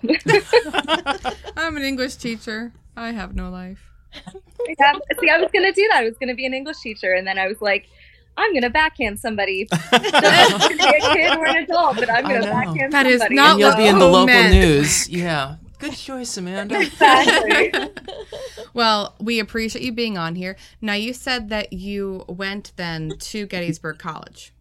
So, for you there for 4 years, a little bit longer, a little bit 4 less? years, yeah. Okay. Did you live 4 on years. campus? I did. Gettysburg actually has some really awesome dorms, and you never really felt the need to live off campus because they were so nice. So it really kind of works out for you that you don't have to worry about that. But yeah, I lived on campus all 4 years. So, what building did you live in? So I lived in Patrick Hall, which is the freshman dorm, then Paxton Hall, which is a converted motel into dorms, which is pretty cool. And then I lived in Apple Hall, and that's closer, like on campus to things. And then I lived in Hazlitt, which is one of the newer apartment buildings, like near this like little pond. So, this is very important. Were they all haunted? So out of all of them, Patrick was the most haunted, my freshman dorm. Interesting. Is it one of the oldest buildings? Not necessarily. I think it was actually built in like the 40s or 50s, I want to say. It's in the freshman quad. There's Patrick, Paul. I'm trying to remember all of them right now off the top of my head. But Patrick is like closest to the street. I think it's Washington Avenue that it's closest to. We were always told that the freshman dorms were built over top of where the amputated limbs were. Nice. From the Civil War. Wonderful. So, Hear that, Ray? Like, Yes. So Pennsylvania Hall is maybe about, I don't know, maybe about a 5 to 6 minute walk, if that, from the freshman dorms to Penn Hall. So like it's not that far. And that was the hospital at the time, like on campus during the Civil War. So it's not inconceivable, I would think, to think that they would take everything away from that and then just like Bury dig, bury. So that's what we were told. I think I have never confirmed nor gotten denial on that one. But that's what we were told. So we're just like, yeah, seems plausible. He has the research on that actually for our podcast tonight. Do. But it was actually, Awesome. They had to bury everybody like the day of because it stunk so much. It was super hot. And so they exhumed the bodies later to put them in the National Cemetery. But up until the 90s, they were still finding body parts that were buried. So yum. Yeah, I can't imagine pulling the short straw on that one. So I'm really happy somebody else did that. I'm sure the people that were reburied were also very appreciative. Maybe to get their feet back. I don't. Do you mark your Yeah, foot I don't like know this if is they mine? tried to reconnect. It's like a bad puzzle game, right? Would you want to do that? No, thank you. No? Are you sure? Okay. Can you imagine, though, being an administrator at Gettysburg College and, like, you're putting in a new building and they're going to break ground and you're just crossing your fingers like, Not please. to find anything. No bodies. Yeah. No bodies. Yeah. No, Well, and Talk I about the mean, photo op. they have put in new buildings, but really it's been more like not close to where Penn Hall was and the battlefields. It's more like on different parts of campus. Like they've had buildings and then like redone them or something. So they haven't necessarily had to dig deep, but because there were It's- stories yeah. of people who were like crawling away and they found them dead like months and like even years later out in the woods and against wood stacks. So it's not implausible that you would find like a dead body underneath anything you're digging in. Mhm. absolutely. go, And Ray. they're still Especially- finding You're things. welcome. Like they're still finding belt buckles and ammunition and cases and things like that. I mean, glasses, things like you would think that are long gone or broken or destroyed. I mean, they're still finding them. It's kind of crazy. They just don't make stuff the way they used to. No, they do not. True. I look at some of the old vacuums and stuff. I'm like, I wish I had that one because mine's die like, Oh, yeah. every 2 years. Mm-hmm. Anyway, so I just want to hear your stories. Yeah, that my interview was just I want to hear all your scary stories. I've got a few kind of crazy ones. So I guess I'll start with my freshman dorm because that's where we were just talking about. But so I lived on the 4th floor, and that's the top floor. There's literally nothing above you. It's just an attic. Like I think maintenance could access it, but nothing else. You can't there's not like a little ladder that you can go up and like crawl around. I think like usually the scariest thing you might hear is like a bird or a squirrel or something. But I remember it was, I want to say, like kind of mid to late first semester, but I was like working at my laptop, like at my desk, and my roommate was out because she played basketball, so she was at practice or something. And I want to say it was around like 8-9 o'clock, and like it was kind of quiet for what it was, just because like there were a lot of people on my floor that just had different clubs and different meetings. And I mean, it's freshman year, like everybody's over involved in everything, including sports and whatever else. Overextending and tired. Exactly. And missing home and whatever else. So I'm just like working away. I think I was like writing a paper or something. And all of a sudden, like I just hear heavy boot footsteps above me. And I'm like, the hell is that? Like, those darn squirrels.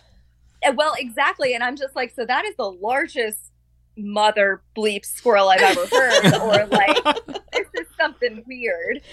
So, and it went on for about a solid 2 minutes. Like it felt like much longer than that, but it was just super heavy, slow footsteps. And it sounded like boots, like just heavy heel toe, back and forth along the ceiling. And I like went out in the hallway, no one there. I went into the stairway because so my room was like it was like my room, the boys' bathroom. We had co-ed dorms, and then it was the boys' bathroom next to mine, and then it was my RA Al, and then it was the stairwell. There was no one in the stairwell. Like there was no one around. Like it was just me in my room. And I think like my friend Alex was across the hall with her roommate, and I'm kind of like, so I'm the only one hearing this. And like clearly it's not like I felt like other than like weirded out. I was like, okay, I guess you're just checking things out or whatever. Like I'm doing my work, I swear. But like it was just really strange. And then the rest of the year I never heard it ever again. It was that one time. Did anybody else say they heard it too? No one else said that they heard it. So it was just me. I guess I was the lucky one. I have no idea. I kind of wish somebody else like heard it at a different time just so I didn't feel so crazy. But like, can't forget that one. Now, do you know if that building is as old as the Gettys, like the actual battles? Because they did use attics for sharpshooting. Oh, yeah. This building, I think, was built in the 40s or 50s, like I said. Not sure, but yeah, like some of the older buildings, like Stevens Hall. I never lived in Stevens, but that's probably, it was Patrick. I think it's Patrick. Then there's another building right next to it that's like parallel. And then Stevens is like the next building, like within like, say, maybe 75 yards. It's not that far away. Like the campus is really small. If you've ever been there, like it's totally walkable within all of like 15 minutes. Oh, wow. 20 minutes. Yeah. So Stevens is very, very close. But that was one of the weirder things that happened in Patrick. I mean, we had friends who like always had remotes go missing. Their TVs would flip on, like weird stuff like that. Like electrical things. I know sometimes like our lights would flicker. But it was just little stuff. Like it was never anything that felt threatening in some way. Like I never felt like I had to move out of my dorm. Like it was never anything like that. They were just saying hello. Or as Ray said, imagine someone in that time period and they're like, ooh, what's this electricity? I would be in my element. Can you imagine like being from like the 1860s and then being like seeing 21st century technology? I'd be so happy with plumbing. Yeah, yes. Turning the water on and all. I would Oh be my pressing gosh, remotes just for fun. Well, I mean, what else would I be doing? I mean, I'm too tired to haunt anybody, so I'm just gonna play with this light switch. I know. I'm just imagining a ghost like sticking a fork in a light socket, being like, "What does this do?" I know. Like pouring out a light fixture. Or Don't something. do that. So, Okay, got it. So that's what it does. Exactly. I don't think we could be ghosts. We can't do that. No. We'd be the horrible No, they would poltergeist. have. Yeah, they would sage the building just because we You would need to leave annoy 'cause them you're so annoying. much. Yeah. It's just like, Yeah, we really wouldn't make it. I don't think in the long run. mm-mm. So what else happened? So also freshman year, I was in the cool kid thing to do, marching band. So Yeah. that's how Well, I got was my in intro cons to because I wasn't things. gonna get sweaty. So sorry. Yeah, so they had the same thing that like high school did, where you had to do marching band in order to do orchestra at the time, and I wanted to be in orchestra, so I had to take one for the literal team and be in marching band. So we got like as a freshman, you got and as a band like person, you got to come onto campus a few days early, which I kind of like because I felt like I got acclimated a little easier to college living, if you will. Still scared to death, but got there a little early. But they like planned all these like different events, and one was a scavenger hunt, and so they paired us off into like 2 different or 3 different teams, and I got paired with my newest friend Nick at the time, and he was from New York, I think, and we had to go to the chapel, which is again like maybe halfway down the block from where my dorm was. Like it's very, very close. Like chapel's here, my dorm's like over here, like it's really close by. So we had to go in there, and there's this mural that's behind the altar, and we needed do you remember when digital cameras were a thing? Yeah. Digital cameras. So we had to take a digital camera and get a picture of the mural that's behind there. So we were looking for like all these different like Gettysburg College like momentous or things or icons or whatever. So we go inside the chapel, and like it's creepy. I'm not gonna lie. This place like at night, the doors are open. It gives you a creep factor. Like, and I don't know if it's normally like that. The last time I was there was like baccalaureate. Like I was like, I'm not going back here after this experience. So we are like, and we're brand new. We are barely freshmen at this point because we've been there all of 24 hours. So we're like walking in, and like I'm Catholic, he's Catholic, and we're just like, okay, like sign of the cross, like we're going in. Protect me, Jesus. Yeah, exactly. And we're just kind of like, okay, we're gonna get this and we're gonna get out. And so then we're like halfway down like the main like aisle. It's a single aisle, and then there's like pews on either side, and then there's the 2 like side aisles. So we're like halfway down the center aisle, and all of a sudden like we hear organ music, and I'm like, okay, this is weird. And I'm looking at him, and he's looking at me, and we're like, all right, what the hell is going on? So there are 2 organs in the chapel. There's one at the front and one in the choir loft. Now, the one in the front is like the antique. It's never used. And that's the one that was playing.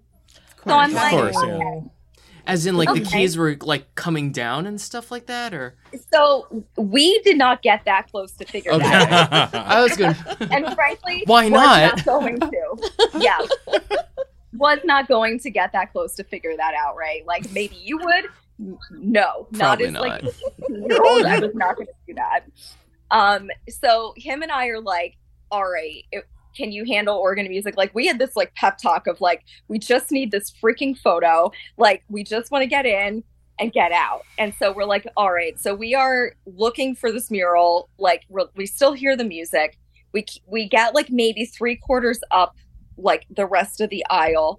And then we hear giggling from like a little girl and little footsteps running in the choir loft. Oh my gosh.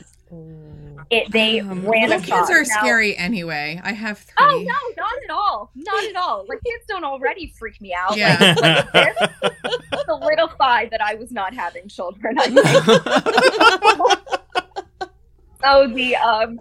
So we heard that. Now I need you to keep in mind this is at like 10:30 at night. There are no cars on the street. Like there Where are are her barely parents? any- Yeah, this is a "Where are your children" moment on TV. If you've ever heard of one. But there's no one around. There aren't any cars. Like, there's no kids outside. Like, the campus is barely active because no one is on campus yet. Like, it's before school even starts. Yeah. Like, It's freshman pretty much movement empty. has to Yeah, it's a happen. ghost town. Yeah, like literal ghost town. Like, no one's around. I'll be you did here that. all night. I live Yeah. here. So at that point, with the little girl giggling and the running, we just like kind of froze, and then we heard the giggling again and the running back the other direction across the choir loft. And him and I just looked at each other and we're like, nope, nope, nope, Don't not like doing that. it. So you not doing picture. it. You never got the photo. Never got the photo. We got out of there. I was like, forget it. See, me as the teacher / also mom, I'd be like, stop running around. You're going to hurt yourself, and stop touching the piano. How many times have I told you not touch the organ when we're in church? Wait, you're talking about like the yell at pitter patter? ghost. Like, yeah. I'd be like, stop running up See, there. oh, I thought you were talking about like Amanda and her friend, because my parents would have been like, "What the hell Suck were you it doing up." there at 10:30 at night in the first place?" No. I think I'd be like, knock it off. I need to get a picture. Go to bed. No, I'd be scared too. I like to pretend that I would like yell at it. All right, so anyway. it was just really freaky. Honestly, it was just very freaky. It was just one of those things where like you didn't know what to do. Like, and again, it didn't necessarily feel threatening, but like it also was just really strange. And Yeah. you're like, you can't explain this. Like what sounded like a 4 or 5-year-old like giggling at 10:30, 10:45 at night, no. like does not make sense whatsoever. You in danger, girl. You best Wow. run. Yeah. Little Exactly. kids are, Exactly. Mm-hmm. So, okay, so you didn't get the picture. Did you explain to your teacher that you could not get the picture because of a haunting? And what did the teacher say? So luckily, like our like instructor, like professor, like really didn't care about any of this. So so we had to like report back to like our group. We're like, you can go back and get the photo. We're not gonna go back and get the photo. Not it. Not it. Nick and I were just like, absolutely not. Like, not going to happen. Just not going to happen. Do you still talk to Nick? No, I don't. No, he moved. I think he's in like biomedical research or something now. He's like got his doctorate and doing some kind of crazy research or something. Ray has a doctorate. Dr. do, Hayden. Yeah. Yeah, Dr. Hayden. Shout out to Ray. Yes, throw that And in. almost Dr. Hayden here as I well. like to be called Professor Hayden for now. Oh, fine. She's en route. In ethical leadership, not in ghosts. Oh. And not in that mathy stuff you do over there. All right, so we have creepy footsteps, which I think could be like a soldier, obviously. That makes a lot of sense in the attic boots, area. yeah. Although, If funnily, they were short running footsteps, though, Yeah, it you can sounds- No, I meant in the absolutely. For the first story. Oh, yeah, the I meant the first first one, story. yes. Yeah. We got a little kid running around, which makes sense for a chapel because little kids are stupid. Yep. Shout out to my children. Anyway, what were you going to say, funnily enough, Ray? Oh, I was just thinking, like, footsteps seem to be a recurring theme, at least with these two stories. Yeah, they are. Yep. True. So what else happened? Did you see Oh, God. anything? See things. Well, like I said, like lots of lights flickering and stuff like that. That was always like one of the larger complaints of things.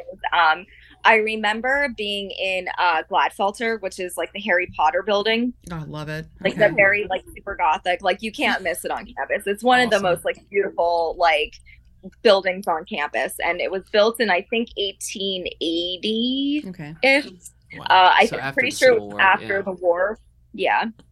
But I remember I had a like an anthropology class or something, and I had to meet with a group, and I was walking out and I had to go in the opposite direction of everybody else, which is fine. Like, again, campus never really feels unsafe because like it's very well lit. Like it's not really a big deal. But I remember like where Gladfelter is, Pennsylvania Hall is like literally directly in front of you if you're going from on the entrance of Gladfelter. So I remember walking past Penn Hall and like I just like saw something in the corner of my eye and it looked like somebody standing in the window. And I couldn't really tell what it looked like, but it just like I did like a double take, and it was like they're a second, they're not. But to me, it kind of looked like a woman. Okay. And it looked like she was older. And I think she had her hair up, but again, like, could it have been second something? look? Yep. Yeah. It's a split sense, it's something, but like, I got the feeling that, like, you know, when you're walking past a window or something and you feel like somebody's looking at you, you kind of look. And I looked over and I'm like, wait, what? And then all of a sudden, not there. Well, there's a lot to be said for like your gut instinct. Like, you know that you're being watched, you know? Exactly. It probably could have been a nurse, too, because that's where we had a lot of surgeries happening. I wonder if she was holding any feet or She's arms. got the A basket of full. arms. Yeah. Who She's got a knows? pocket full of hands. She's looking for someone to give her a hand with her basket. No more of that. No more? Okay. No. We had our fill of those jokes last week. Had to go out on a limb for that one. Not related at all. I guess you couldn't say she was a handy man because she was a handy woman. You're welcome. It's like you have a leg up on this conversation, Shanna. Anywho. Moving on. Well, I was only asking if you'd seen something because, you know, you have these stories of people who are seeing a Jeremy running out in the street and getting, you know, hit by the carriage over and over again, which is a different story from near the Farnsworth, right? Right, Farnsworth. And then you have stories up at the Tilly Pierce Inn where you have people who are seeing like the actual like soldiers marching still. So I was wondering if you had seen anything because it seems to be a pretty common kind of experience. You know, I've had friends who have had like those weird, like, you think you hear something. Like, I know my friend Christine, she was actually on the battlefields, and she was just walking around taking photos, and she actually smelled pipe tobacco smoke, which is always interesting. Like, every so often you get this weird whiff of that. So my actual reunion was last June, which was kind of scary in itself to go back after like 50 years. And I actually stayed at the Farnsworth house because it was on kind of the bucket list, and I, you know, waited to the last minute to book my hotel room, as reunion people do. So I got a short straw to the Farnsworth, and it was really strange because like I was getting ready in my room, like I was heading towards dinner, and we were having this like cocktail party in front of Penn Hall, which was pretty cool. And I'm hoping the ghosts really enjoyed themselves and joined us for this moment. So yeah, they deserve to have a cocktail too, I think. But as I was getting ready, I kept smelling something like foul. Like it was awful. Like, I mean, I was checking the bottom of my shoes. I'm like looking in my bags. I'm like, did I step in something? I'm like, I showered. Like, what's going on here? Swear to God, I can still not figure out. And it happened 2 other times when I was there. And I still cannot figure out what this smell was. And like, it was this like decaying smell. It was terrible. Wow. I remember being on the phone with my husband, and he's about to come in, by the way. But yeah, I was just like, I literally have no clue what this smell is. And I'm like super annoyed because I'm like, I'm not going to my reunion smelling. Like I'm not doing it. Is it me? Yeah. Well, you probably smelled the decaying matter of the people who had passed away during the battle because the stench was there for, you know, months after because they were still burning all the horses and the mules and the donkeys. Oh, yeah. And Farnsworth was definitely used as a hospital. Yep. So, and even in front of Penn Hall, of course, they were using that too. Yeah, the college was Yep. I mean, the whole town. Yeah, really. there are dead bodies everywhere. Yeah. But they said the smell permeated all of Gettysburg for months afterward, and so women were covering their faces with mint and with lavender. Yep. So can't blame them. It was if that's what I smelled, it was gross. I would not highly recommend that. Yeah. 0 out of 5 stars for this review. How about it? Seriously. Great location, great accommodation. Staff was lovely. Food was good. The cocktails were good. Stellar. Yeah, cocktails were lovely. Yeah. Beer garden, highly recommend. But it was. Please put out a Scentsy. And to your point, Amanda, like hopefully they were there because honestly, what are cocktails without spirits? Oh. And there we go. We cannot get a better joke than that. Thank you, Ray. That was a good one. Since it's the Wellhouse exorcism, I appreciate that. It's better than PJ's Tabitha joke last week. Yep. Tabitha. And Meow Tilda was great, though. Yeah, that Yeah, was it was I pretty still good. hold that one still. A ghost cat. We have our share of Poltergeist puns cat. on this podcast, Yes. Amanda. It's only because PJ's here and he's, a dad, so he has the dad right. jokes. That's right. I live with it 24/7. You're welcome. Mhm. I'm in the glass case of emotions. Somebody help me. Anyway, so what else happens? Any more stories? I'm trying to think if those are like kind of the big ones. I think some of the freakiest moments were like more human related, because like you'd be like walking back from the library and you'd see some woman dressed up in period attire with a lantern. And then all of a sudden you'd see all the little, like regular human ducklings, like just trailing behind. Ghost stories, yeah. But I'm telling you, for a split second, when you see a woman with a lantern just like walking along like one of the sidewalks, it freaks you out a little Yeah. bit. I'm not gonna You lie. believe it, yeah. And then she turns around and is like, don't laugh. It's paying for the summer house. Yeah. I just love history. I'm doing this for free. Yes. Oh, that's Laura. There she is. Found her. Yes. We decided she's our resident Exactly. Rain Yeah. Man. Don't laugh. I majored in art history and I have student loans. Should have done majored. Oh boy. So did you hear any other stories from people, like even professors? Did they have anything to add? Professors never really like to talk about it. That was kind of the weird thing. I kind of expected when to go there, like that there would probably be like a more openness about it, but like people really didn't talk about it. Like, yeah, you would talk about it with your friends and be like, oh, did you hear blah, blah, blah, like that happened or something. And like, again, it was always weird stuff. Your stereo would turn on and off. Your TV would flip on and off. The channels would randomly change. Lights would flicker. That happened to me in the Farnsworth house too. I was downstairs like checking out about 10 a.m. and like the lights just kept flickering. And I'm like, seriously? Like, No, I'm seriously? leaving. Thanks. Yeah, like I'm leaving. I'll give you a good Yelp review. Like, I'm sorry that I didn't like write anything in the little books or something. But it was always like something. Like, it's just like they almost want to be acknowledged more than anything else. Like, nothing to me ever felt like I was in danger, soul was in danger kind of thing. Like, it was like... That's a common thing we've seen, is there's really no malicious feel from any of these ghosts. It's just, maybe the poltergeist cat, but it just knocks your drinks off. Just an tables, angry so, cat, yeah. that happens. And also just like it's residual, really, Mm-hmm. Yeah, and I do think there might be some like kind of curiosity if they are kind of stuck in things, or if they are a little bit more conscious of like what actually is happening in the modern world and like the now times. Like, I mean, I can't say that I wouldn't be curious too about what's going on, but I mean, I would also imagine from what I've read that it takes energy to like make something happen. Yeah. And so I mean, there is a lot of electricity now. So. Yeah. Well, I like to quote Ray from a previous podcast episode. He's like, dude, if I died in the early 90s, I would wreak havoc on the Wi-Fi. I really would. I was like, yep, that's true. Me too. Get past all that terrible, like, dial-up crap. No, the Wi-Fi. Thank you. You would not recognize your Spotify list. Give me a song there. Ray. Oh, boy. Well, we really appreciate you coming on here. We're going to use some of your stories actually in the podcast proper, because right after we finish with you, we're going to record our miniseries part 3, which is the Gettysburg Hotel and the Gettysburg College and the Gettysburg Orphanage. Yep. So we're going to have a lot of stuff to talk about, but we're going to bring in some of your stories for the modern context. So we really appreciate it. Are happy you to help? I mean, if you ever want to go down and visit, I'm happy to be a tour guide. I love. I mean, that'd be awesome. I like to put them together, put them against each other, and see what happens. Fight to the death, Laura and Amanda. Why? Oh, Laura Our knows own everything. Civil War. Oh no, Amanda, I'm sure knows more than I do.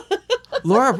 Well, yeah, but Amanda knows the college. The I don't know college. if that's. She knows everything else. So we put you both in period attire. You give you both lanterns, and you can do a duo. I know, and freak all the undergrads out. We can go get our picture taken at the old-timey photo place. Yeah, and maybe we can finally get that picture with the mural for you. And the chapel, yeah.